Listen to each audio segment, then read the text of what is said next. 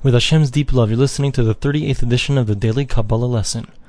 In the previous Kabbalah lesson, we spoke about the idea that Hashem, the way He behaves with the world, the way His providence runs, is that according to the way a person does, a person's actions, according to what he does, so Hashem responds in kind. That if a person deserves, heaven forbid, to have some kind of punishment, so Hashem will punish him. And the pasuk says, the verse says, that the way that a person, a father, gives punishment to his son, he does it out of love. So to Hashem, when God gives us punishment, heaven forbid, if we've done something wrong, so He also does it out of love. And thus, when a person has punishment, it's never a cruel punishment. It's never going to be a punishment with no end. But rather, it's something that in order that we become greater, we become better, in order that we come closer to Hashem, and we wake up from our sleep, our spiritual slumber. So, but sometimes he points out, so Hashem will also behave with us in a way which is above that. It's called keser. He doesn't use the word here, but the concept is Hashem goes lamala. He goes above and beyond what a person really deserves and what the world may really deserve.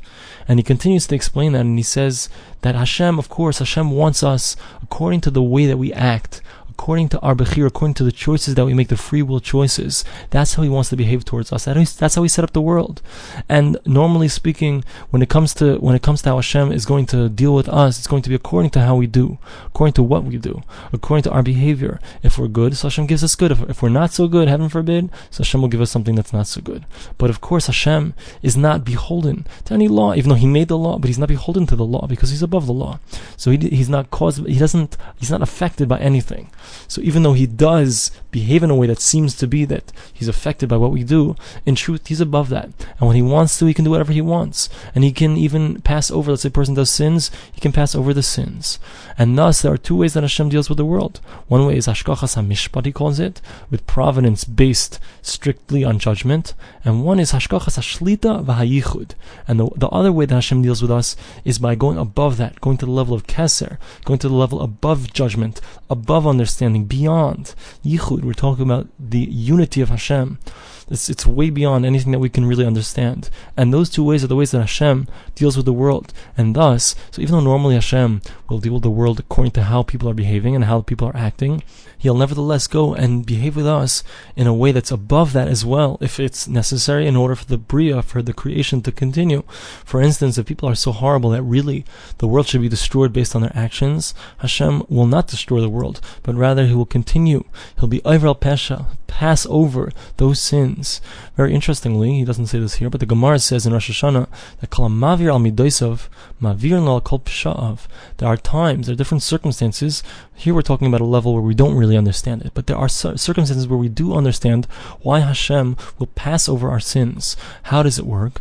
If we do something, if we're Mavir al Midosainu, if let's say there's somebody who does something wrong to us, something that's incorrect, and we're really upset, but we don't allow ourselves to really be upset, and we don't allow ourselves to take revenge. So when we give in and we pass over and we don't get upset and we behave with that person as if he's always been our best friend, we'll continue to be their best friend, even though they did something horrible to us. So when we behave in that way, so Hashem also behaves that way towards us.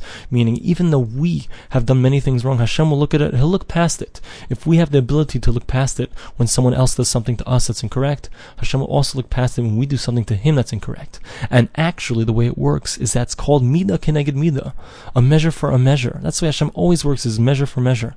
If we're behaving in a certain way, if we forgive people, if we forgive others, we don't bear a grudge, we don't hold it inside of us when someone does something wrong to us. So if we do that, so Hashem also doesn't hold it against us, even though we've done many things wrong, because according to the way we behave, that's how Hashem behaves with us. But here the Ramchal is saying even something higher than that, and that is that HaKadosh Baruch Hu Hashem, of course He can do whatever He wants, and therefore, if He wants to, He can choose to change the rules, to make the rules different, to behave in a higher way, to act towards us in a way of Keser, it's called, in this way of the crown, above logic, above understanding. So even though we've done something wrong, heaven forbid, Hashem will pass over that sin, and thus the world will continue to exist. The Ramchal continues and says that the hashpa'ah, the effects of Hashem, the way Hashem deals with us, the providence of Hashem, splits further into two different types. One is in regard to the body, into the physical reality, And that's something that we've discussed until now that has to do all with the person's matzav, his status in this world, whether he has success or whether he is serene, whatever it is, his status in this world. And the other thing has to do with his soul. That has to do with the way he understands things, the level of his understanding. That has to do with chachma, understanding, yediyah, experiential knowledge. It also has to do with the level of closeness that a person has to Hashem, and also has to do with his soul's level, the level of his soul, and the honor that his soul experiences. We'll see more about this in the next Kabbalah lesson.